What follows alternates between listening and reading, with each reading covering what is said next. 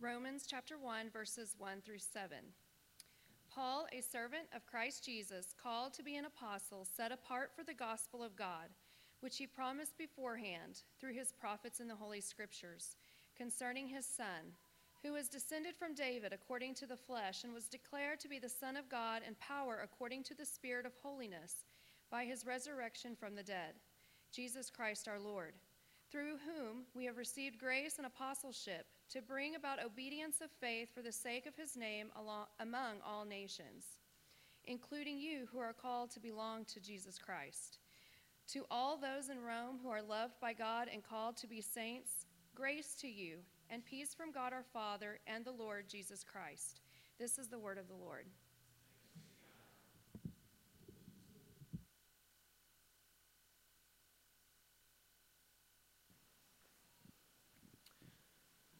Good morning. My name is Dylan. I'm one of the pastors here at Sojourn. We have just begun a series in the book of Romans, and we're kind of covering some of the same material a little bit as we did last week to get through the introductory material in this book before we launch into 16 chapters of gospel depths. And as we turn to his word this morning, would you just pray with me briefly as we begin? Father, no matter what we bring into the room, every single person can pray that we need help in our unbelief. Maybe we can pray that we believe, but we also have to pray, if we're thinking clearly, help us in our unbelief. And we know that you can meet us in that place and that your word can address us. And so we pray in confidence, Lord, help us in our unbelief this morning. It is in Christ's name that we pray. Amen. What gives you the right? One of my favorite lines from an Office scene, if you're an Office fan, where Michael is interviewing Toby. He says, "What gives you the right?" It's a great question for important conversations that are loaded with important information and details, that if someone's going to bring to you and maybe even confront you with something or deliver over to you something of great substance and weight, it's a good question to say, like, what gives this person the right to say these things to me? Or if you're going to do this with another, you might think, like, what gives me the right to enter into someone's life in this way? If someone's going to bring challenging words to you, that's an okay question to ask. If you're going to bring challenging words to another, it's an okay question to think through. What gives me the right? What gives you the right? And that's a great question as we think through the book of Romans, as Paul begins to write. Paul doesn't just barge in, as it were, and say, listen to me. He details out to them what gives him the right to speak into their lives of importance, the gospel of God that he laid out in the first 4 verses. And here's what gives Paul the right. Paul is going to describe just briefly that he had received grace and apostleship from Jesus, and that he received this gracious apostleship that gives him the right to speak in order to pass it on.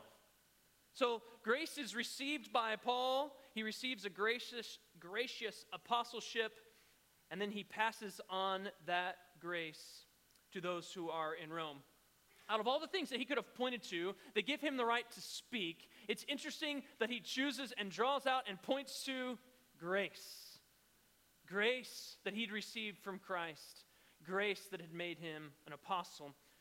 Now, recognition and knowledge of this book's author and his task are important details for moving forward in the book of Romans to understand it rightly, to understand how we are to receive it rightly. And he tells us in verse 1 who he is and why he's writing. He says, "I'm Paul, a servant of Christ Jesus, called to be an apostle, set apart for the gospel of God."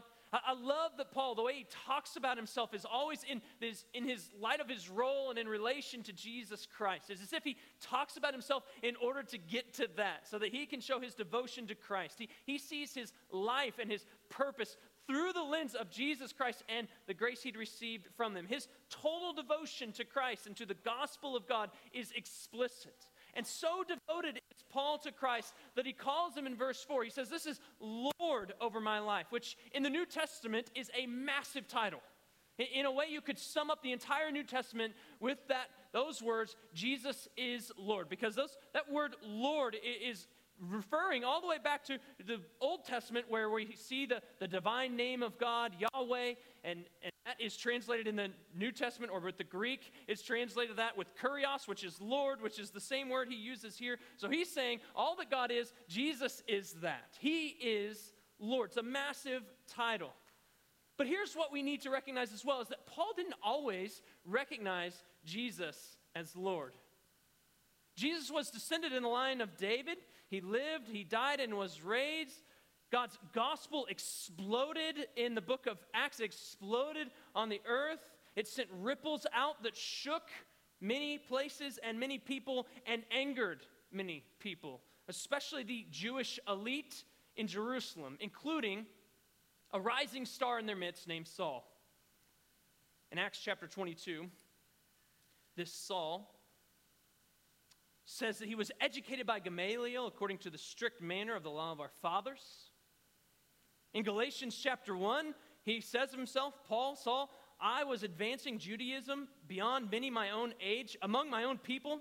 So extremely zealous was I for the traditions of my fathers.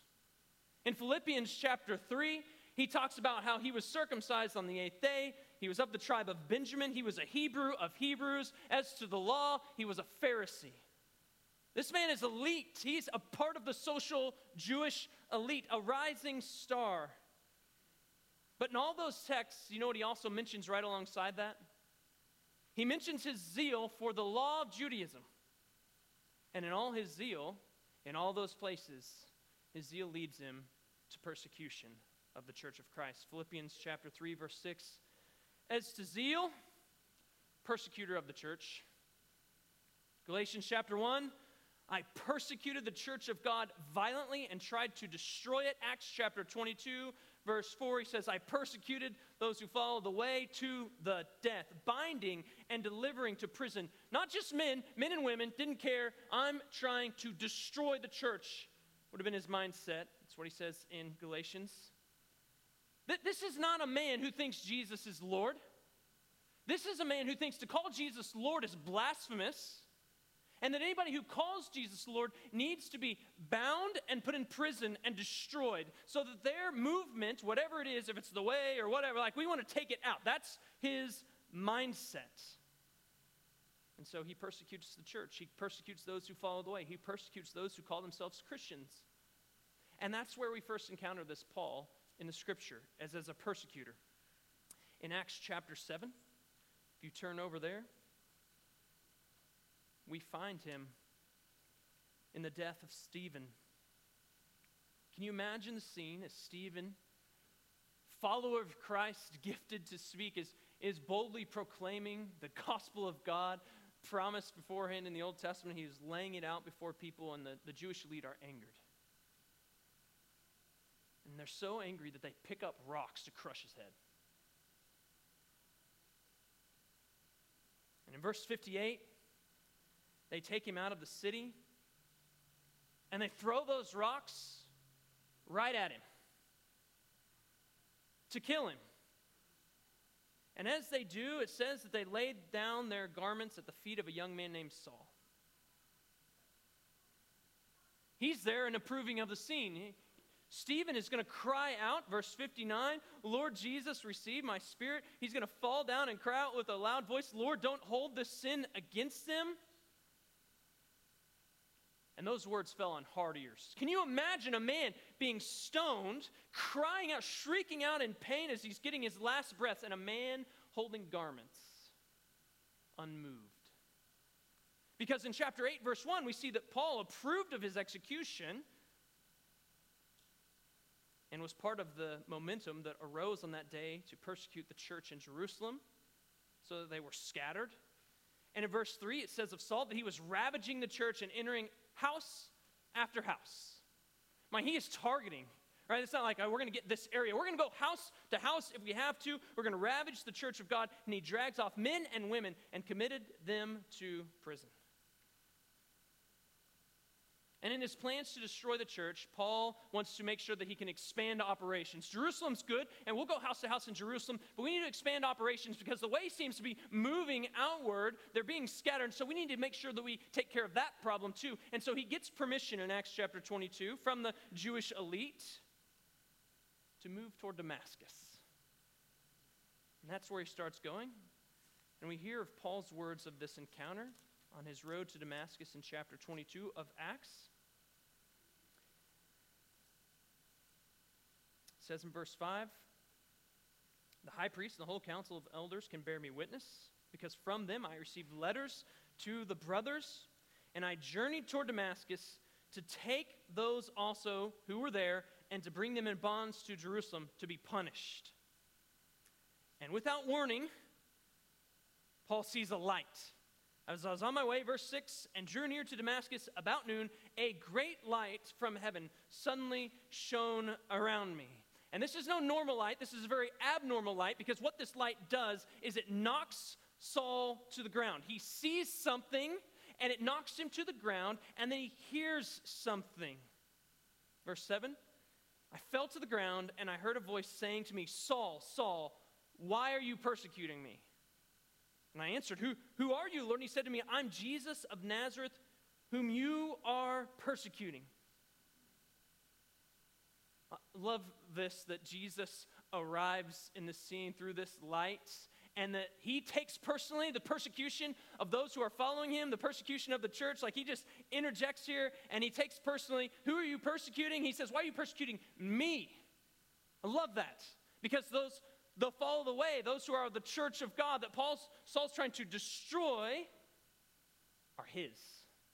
They belong to him. So maybe just put a little caution if we're going to say harsh things about the church of God, if we're going to persecute or be mean to the church, like, be a little cautious about that, because this is Jesus' church, and he takes those things very personally, so much so that he could show up to a guy like Saul and say, why are you persecuting, not them, me? But Saul recognizes something before he even knows who he's speaking to, because he asks this question, who are you, Lord? He recognizes him as Lord before he even kind of knows the identity of who he's speaking to. Well, we know who this is. This is the resurrected Christ. This is the one who came out from the other side of the grave, who appears right in front of Saul's eyes, knocks him to the ground, just with light.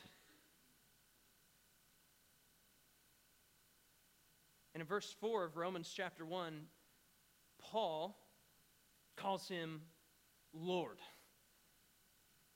and says, I'm a servant of that one. I'm an apostle of that one. How do you go from being a persecutor of the church, wanting to destroy it, taking men and women to be imprisoned, to saying, I'm an apostle of Christ, I serve him, I want to build up the church of God? How do you do that? Now, just quickly, I'm going to use Saul and Paul interchangeably. God didn't change Saul to Paul. It's probably the same name all along. So we're not moving from Saul the persecutor to Paul the apostle. We're just dealing with a man who's been transformed by the grace of Jesus Christ. And here's how he would describe what happened to him. It's in 1 Timothy chapter 1. He says this, though formerly I was a blasphemer, persecutor, and insolent opponent, I received mercy because I had acted ignorantly in unbelief. And the grace of our Lord overflowed for me with the faith and love that are in Christ Jesus. Oh, the saying is trustworthy, deserving of full acceptance, that Christ Jesus came into the world to save sinners, of whom I'm the foremost. And I received mercy for this reason, that in me as the foremost, Jesus might display his perfect patience as an example to those who were to believe in him for eternal life. Here's what happened to Saul the persecutor and what transformed him. He met the risen Christ on the road to Damascus, and grace overflowed from that Christ into his life and transformed him. And here's what we need to know about Paul, is as he says here, he wasn't a seeker. He wasn't trying to find something out. He had a very clear, defined purpose for this trip, and that was to destroy the church of God. I love what one commentator says when he says, Paul was not a spiritual seeker who happened upon Jesus. He was a zealous Pharisee, convinced that by crushing this pernicious sect, he was doing his countrymen and God favor. In fact, he was probably the last person anyone would have expected to become a follower of Jesus. And he meets on that road grace. And oftentimes we can define grace, rightly so, as unmerited favor, but that doesn't seem to kind of quite, even the way we talk about it, doesn't seem to capture what happened to a man like Saul on Damascus Road. Like, what happened? He met unmerited favor. Like, yeah, but that's a little bit toned down, right? Like, he met power that transformed him. Like, Saul was no seeker, but God's grace found him. He wasn't moving to Jesus, but Jesus was moving to him. God's grace sought him out and found him and transformed him, uprooted his life and turned it around in a different direction. And that's the nature of grace. Amen. Call grace unmerited favor all you want, but make sure you animate it rightly with what it really is and its power. That's the nature of grace. It's not waiting around for anybody to make the first move, as if that was going to happen. Like, Saul wasn't going to make the first move. His move was, I'm already serving God. I'm going to kill all those who call the name of Christ. That was his move. God's grace isn't waiting around for those who can finally help themselves, right? That's who God helps, right? No. God's grace helps those who can't help themselves, like Saul, don't want to help themselves. Like Saul, feel like they don't need any help. That's where God's grace meets people. No one works into this grace. No one proves himself fit to receive it all of a sudden. It only meets undeserving people. It only meets the powerless and transforms them. That's what grace is. And in Paul's story, what God is doing is he is showing his grace off, saying, look at this. Can you believe this guy persecuting the church of God? And now all of a sudden, he's completely different. Now he says he's a servant of Christ, apostle of Christ, serving the gospel of God, pouring out his life as a drink offering for the sake of Christ's name. Can you believe that? How far-reaching, how patient is God? How amazing is that grace that it can transform a person like that? Now, we have to admit this morning that maybe our story isn't a lot like Saul's. I kind of hope not, right? It's not the ideal story that we'd have for anybody, but still we can see the nature of God's grace, and God's grace can meet people like Saul and us at our worst. And it meets us at our worst, and it turns us Godward. It's his power at work in our powerless lives. That's grace. And it can meet each of us. This grace can meet anyone at any time, anywhere. But notice how it comes. It only comes through Jesus. It's only ever received, and it's only ever received through Jesus. That's what Paul says in verse 5 in Romans. He says it's through the Lord Jesus Christ that we have received grace. There is no other way to get it. You don't go claim it. You don't go grab hold of it. You don't work your way into it. You don't do anything to have achieved it. You just receive it. That's the only way it happens. And it also only happens through Jesus. Through him, he said, I've received grace and apostleship. On that road to Damascus, Jesus knocked him down, questions him, but Jesus also doesn't leave him there, does he? He converts him, transforms him heart, and then commissions him, sends him on his way. And those two go together in Paul's life. You can't separate out neatly when he received the grace of salvation and the grace of apostleship. He received a gracious apostleship. He was a recipient of those things. The risen Lord on that road to Damascus, when he knocks Saul down, could have done whatever he wanted to. He could have knocked him down and then ignored him. He could have knocked him down and killed him. He could have knocked him down and even saved him by his grace and said, but I'm putting you on the shelf. That's not the nature of grace.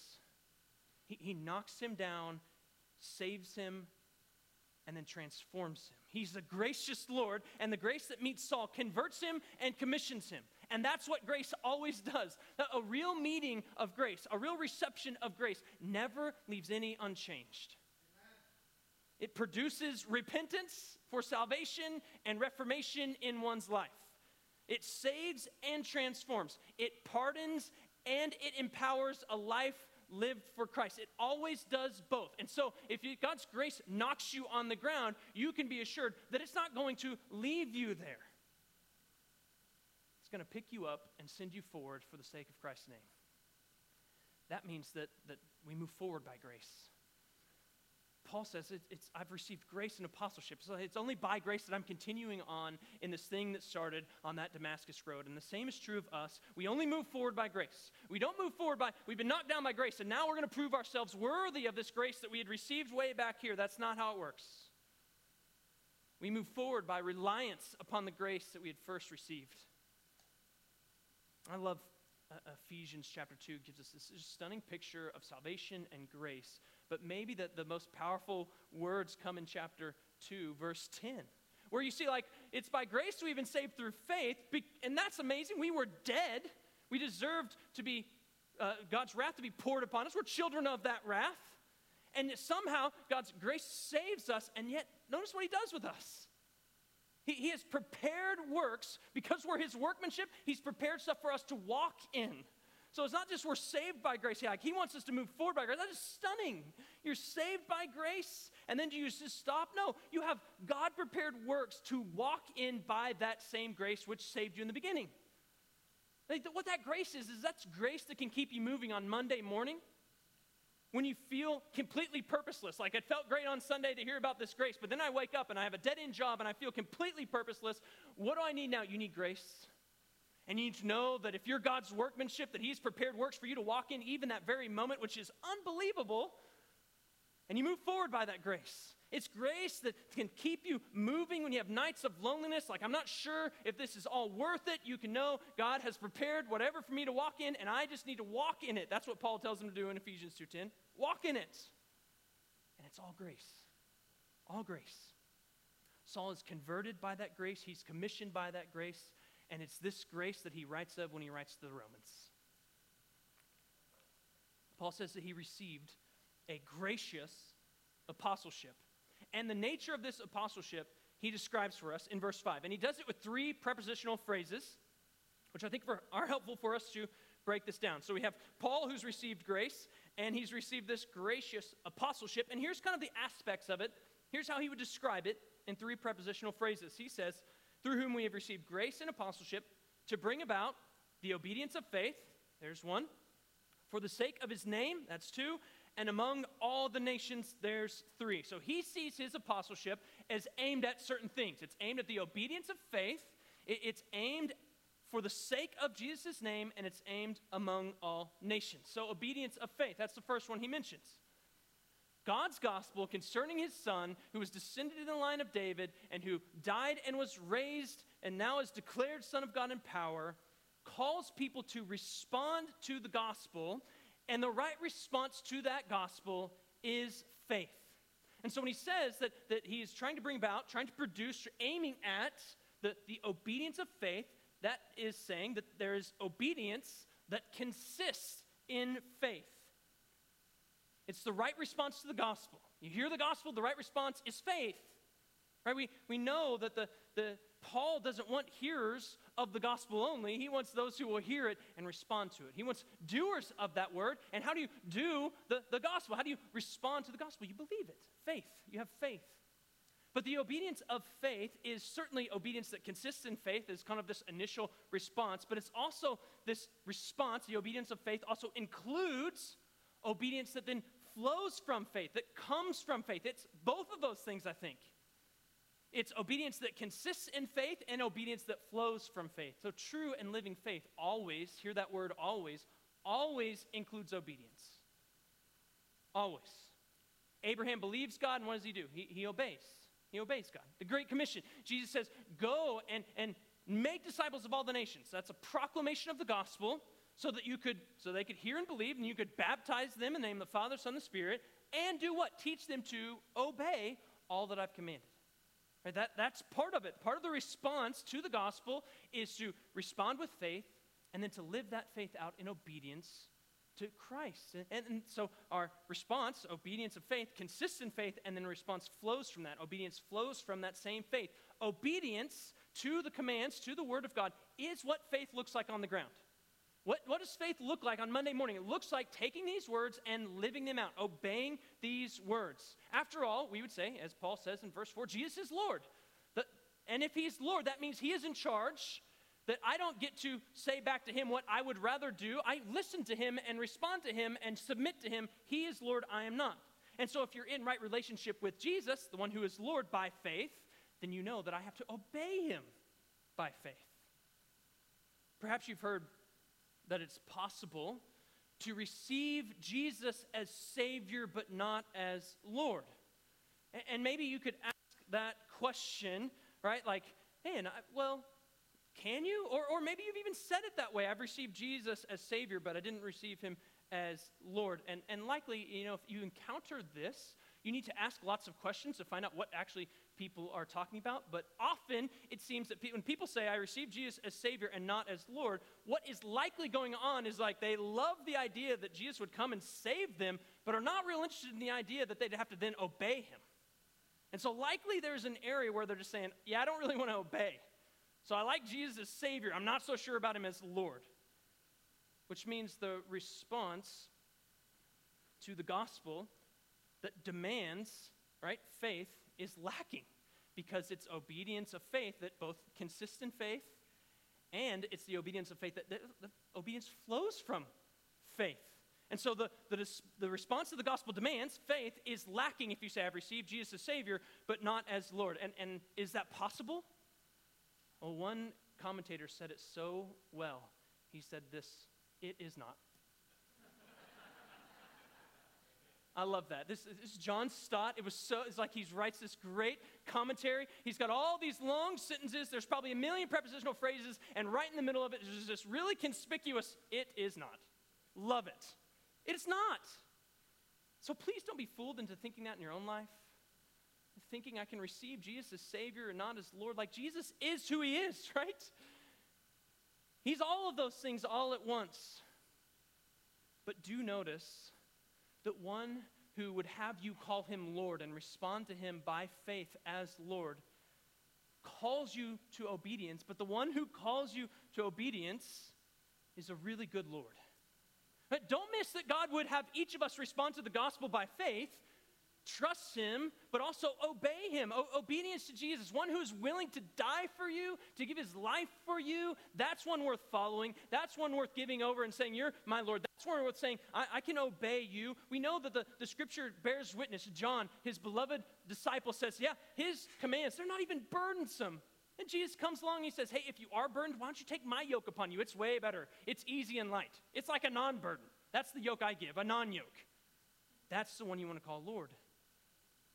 The gospel, since it is God's and since it's concerning his Son who descended in the line of David and rose in power, he demands of us this response of obedience, the obedience of faith. And because the gospel, which Paul is set apart for, demands it, Paul's apostleship includes it. I'm aiming at trying to produce the obedience of faith. It's part of his purpose. And that gets us to the second one. I'm going to do these in order, not that they appear in your text, but as the order that they are in kind of the original, which I think leads to kind of a climax. So the second one is then among all nations. The vast majority of Paul's usage of nations is when he's speaking of non-Jews. So Gentiles and just all peoples that are non-Jewish peoples. And it fits the context here in Romans, that his apostleship is not aimed strictly at some sort of geographical area. It is aimed primarily at Gentiles. And he wants to hold out the gospel for them. That is his primary role as an apostle. In verse 14 and 15, he says, I'm under obligation both to Greeks and to barbarians, both to the wise and to the foolish. And so I'm eager to preach the gospel to you also who are in Rome. He is aiming at nations, and by nations, primarily, he means non-Jews. Gentiles, then, he is including as those who can respond to the gospel of God with the obedience of faith that he calls for in these verses. And this is this promised gospel that he had given beforehand that they can respond to by faith. The gospel that was handed down in so many different ways, promised to Abraham that you're going to have many offspring, and one from your offspring is going to bless all the nations of the earth, is coming down and flowing all the way to these Gentiles that Paul writes to. Like he's fulfilling promises by handing these things out and then believing it by faith. Or we see in Isaiah chapter 49 that this is promised beforehand. 49 verse 6, he says, it is too light of a thing that you should be my servant to raise up the tribes of Jacob and to bring back the preserved of Israel. I will make you a light for the nations, that my salvation may reach to the ends of the earth. And the idea, again, is not strictly geographical, although it will include that. It's that it's Jews and non-Jews. I want it to go all over to all of those nations. So the gospel then that Paul writes of, that he's going to describe to us in Romans, is for all nations without distinction. In other words, they can receive it as not a message that's primarily for others, but this is a message for us. And indeed, Paul's an apostle that aimed at us. And we can say the same today, that the gospel is still aimed at us. It's not a message for another. The gospel of God is still aimed at us, that we too might respond to it with faith and receive from him the gospel and then carry out the obedience of faith. It fits us in that word, all nations. And that third reason, third aspect, third purpose of his apostleship is that it's for Jesus' name. And I think that this is listed third in the original because it is, in a sense, a climactic purpose for Paul. The purpose of Paul's apostleship could be summed up here. The purpose of Paul's writing Romans could be summed up here. The purpose of his life, he could probably say it's summed up here. It's all for the sake of Christ's glory, of his honor and his renown. He works for the obedience of faith among all the nations, not ultimately for his own name, for himself, or for the name of certain Gentiles or different nations. He works ultimately for the name of Christ Jesus. It's for Jesus' name. So John Stott comments, he says that the highest of all missionary motives, which is the motive that Paul is explicitly saying is his motive, is neither obedience to the Great Commission, as important as that is, nor love for sinners who are alienated and perishing, strong as that incentive is, especially when we contemplate the wrath of God in verse 18, but rather zeal, burning and passionate zeal for the glory of Jesus Christ. And that's why Paul writes. He gives them the gospel of God because he wants the name of Christ to be honored. He wants renown for Christ. That the gospel message that Jesus descended in the line of David and ascended again, overcoming death, and is now the Son of God at the right hand of the Father. He gives that gospel message for the sake of Christ's name. It's very Philippians 2-ish, isn't it? Where Jesus descended, taking the form of a servant, and then ascends, and at the name of Jesus, every knee is going to bow and every tongue is going to confess. Like God the Father had put on him at that time, like I'm going to exalt you and give you the name that's above every single name. That descent and ascent happens for the sake of Christ's name in Philippians chapter 2. So in a sense, we could say God's response to the work, the finished work of Jesus is to say, his name is above every name. And every knee should bow, and every tongue should confess that Jesus Christ is Lord. That should be, it's God's response, it should be everybody's response, and he promises it will be everyone's response one day. That's the destination. That's where this world is going. That's where all of humanity, all this thing is, it's ebbing and flowing, but it's all going right there. Every knee's going to bow and tongue confess that Jesus Christ is Lord, the only Lord. And that means that every single knee, every single tongue has a stake in what they say about Jesus. Because that's where we're going.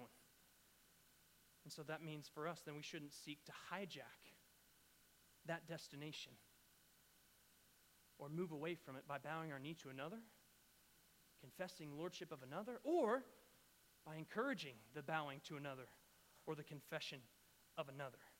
That would be to hijack the destination that God has already set and ultimately is vain. We shouldn't spend time on vain pursuits of another's glory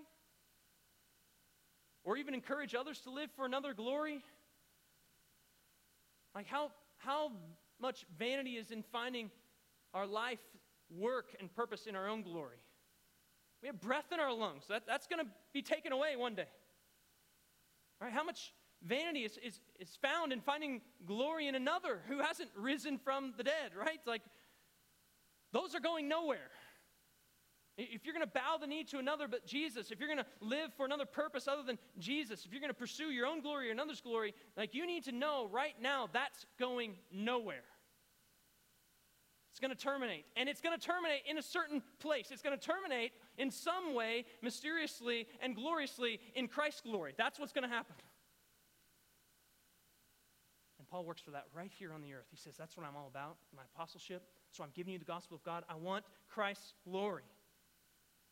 So he says, I'm set apart for that gospel, that I might go out, proclaim that gospel, so that people might receive it by faith and carry out this obedience of faith among all the nations for the sake of Christ's name. His care and concern for the gospel leads him to have this care and concern for obedience of faith among all the nations for Jesus' name. And those two cares and concerns always go together. If you're going to care about the gospel, you're also going to care about the obedience of faith among all the nations, not just a specific nation, although you will probably have some specifics that you want.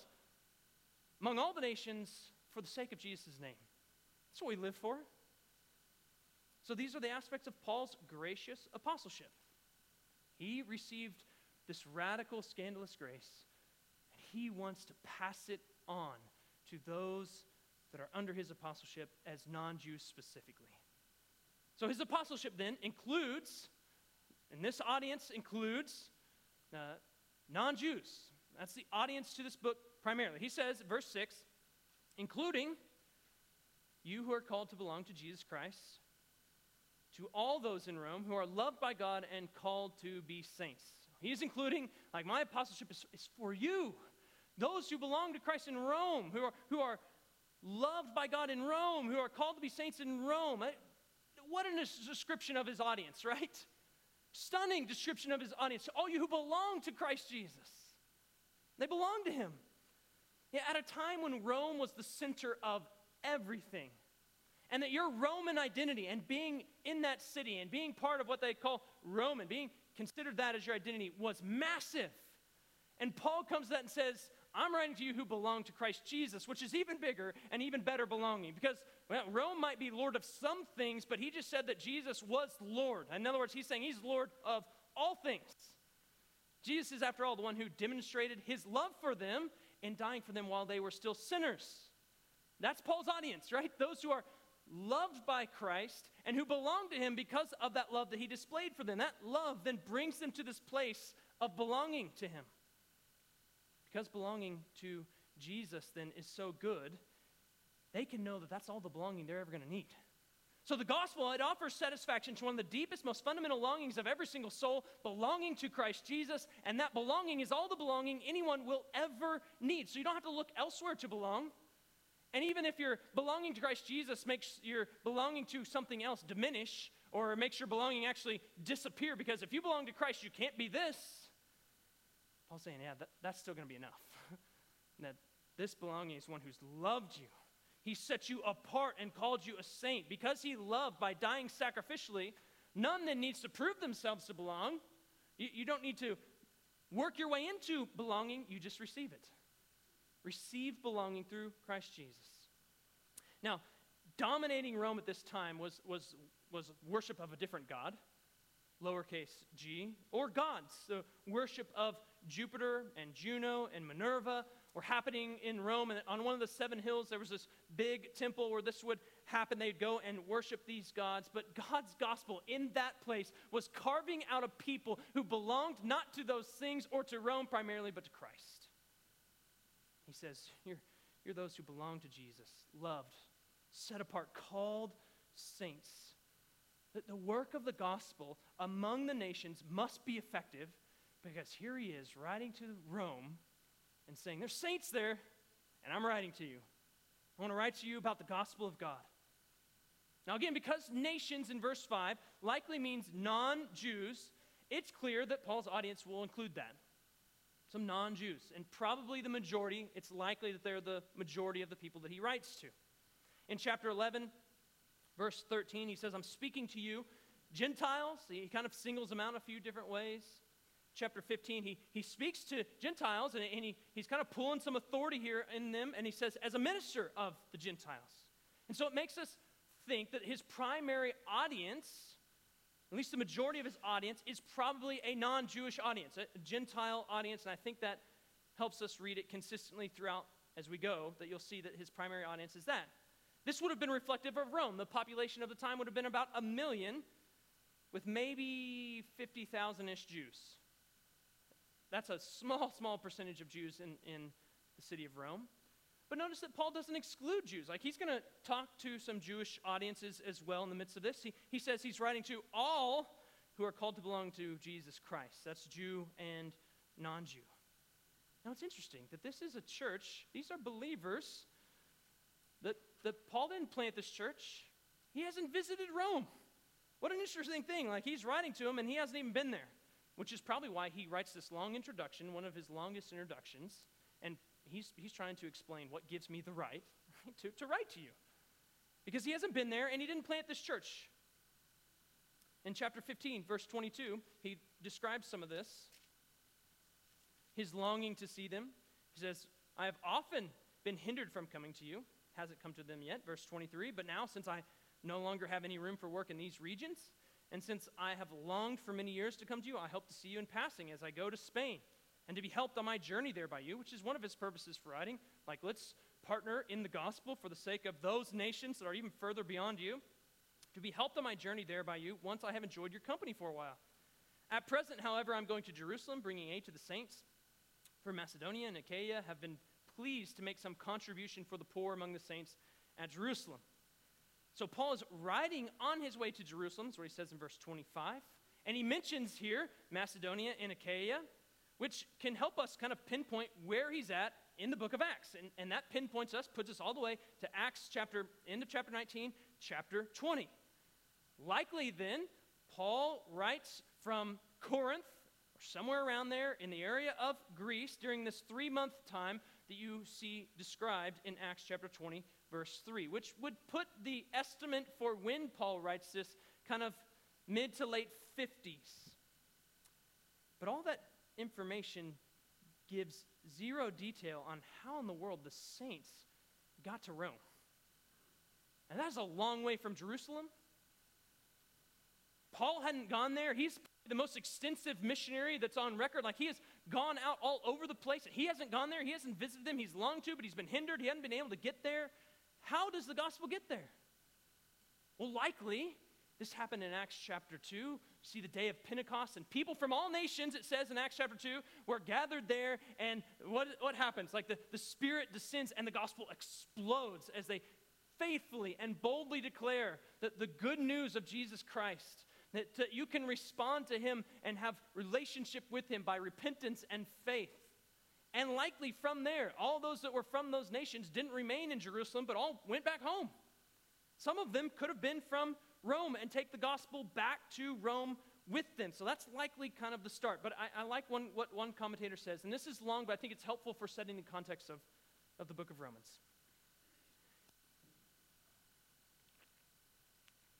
He say, never in the course of previous history had there been anything like the freedom of circulation and movement which now existed in the Roman Empire. And this movement, followed by certain definite lines and set in certain definite directions, it was at its greatest all along the eastern shores of the Mediterranean, and its general trend was to and from Rome. All roads lead to Rome, right? The constant coming and going of Roman officials as one provincial governor succeeded another, the moving of troops from place to place with the sending of fresh batches of recruits and the retirement of veterans, the incessant demands of an ever-increasing trade both in necessaries and luxuries, and he continues on, 1,000 motives of ambition, business, pleasure drew a constant stream from the eastern provinces to Rome. And among the crowds, there would inevitably be some Christians. And somewhere in the workings from Pentecost on, Christianity gains a foothold in Rome. Like the center of the universe, in a sense, at the time. Christianity starts gaining a hold. And we can't really explain that, right? I think maybe the best way to explain it is to think about the parable that Jesus said. It talks about this seed of the kingdom of God. In Mark chapter 4, it says, the seed of the kingdom of God is planted. You know what the planter does? Goes to sleep. Wakes up and it's massive. And he says, he just knows not how. He knows not how. That's what the gospel does. That's what gospel seed does. Like, you get it out there and it starts taking growth, and like, you don't even know how you did it. Like, I didn't even do anything. It just kind of happened. That's what the gospel does. It goes out and it brings back something that we never could have imagined.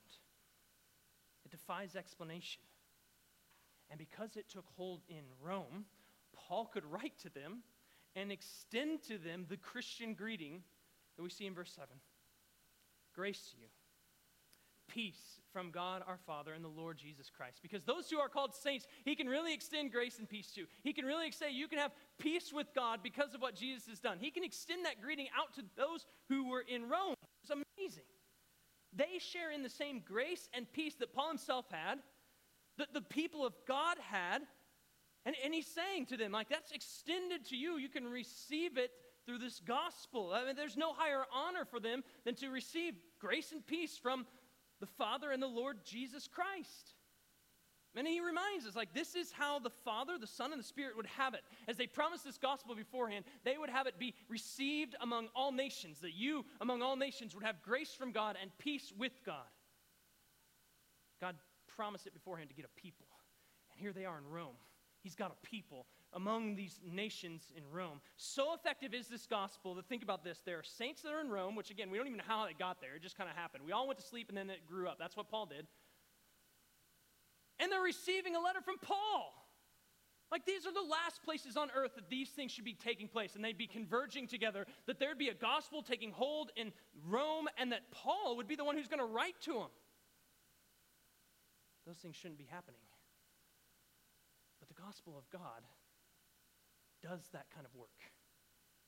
That's what grace does. Grace never hits dead ends. It doesn't hit the cul-de-sac and have to turn around. It might hit some barriers and it just barges right through them. It's power at work in our powerlessness. It always keeps flowing and moving. And so Paul, he has this gracious apostleship, one where he passes on the grace that he had received from the Father and from the Lord Jesus Christ. And church, by grace, by God's grace, it's extended out today. And I want us to hear it afresh and anew. If you're far off, hear the invitation from God. Grace and peace to you. If you're near, in whatever capacity that nearness is, hear the blessing from God. Grace and peace to you. Let's pray together.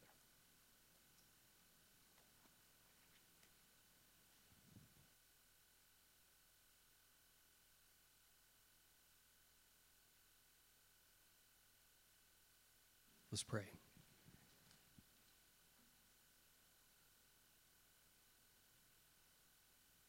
Father, we thank you that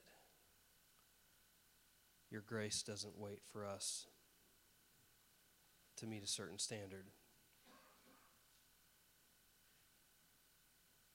Lord, we can relate to Paul in that we were all rebels and enemies of your kingdom.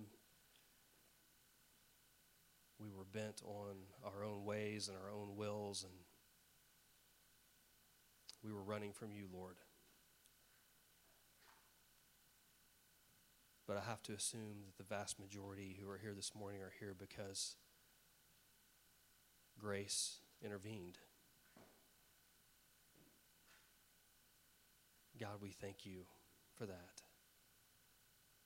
We pray that you would just form us into the image of your Son through that grace, that you would give us bigger hearts for the nations, more desire to see the lost saved, to see your grace intervene in the lives of many, many more. Help us, God, to understand that grace is what saves us and grace is what sustains us, so that we can walk out a life of obedience and faith, that your name might be glorified, that this grace might be passed on to the ends of the earth, God. Help us to be a people on mission, self-sacrificing. Help us, Lord, most of all, just to lift you up in all that we do and say, because you're worthy. It's in Christ's name we pray. Amen.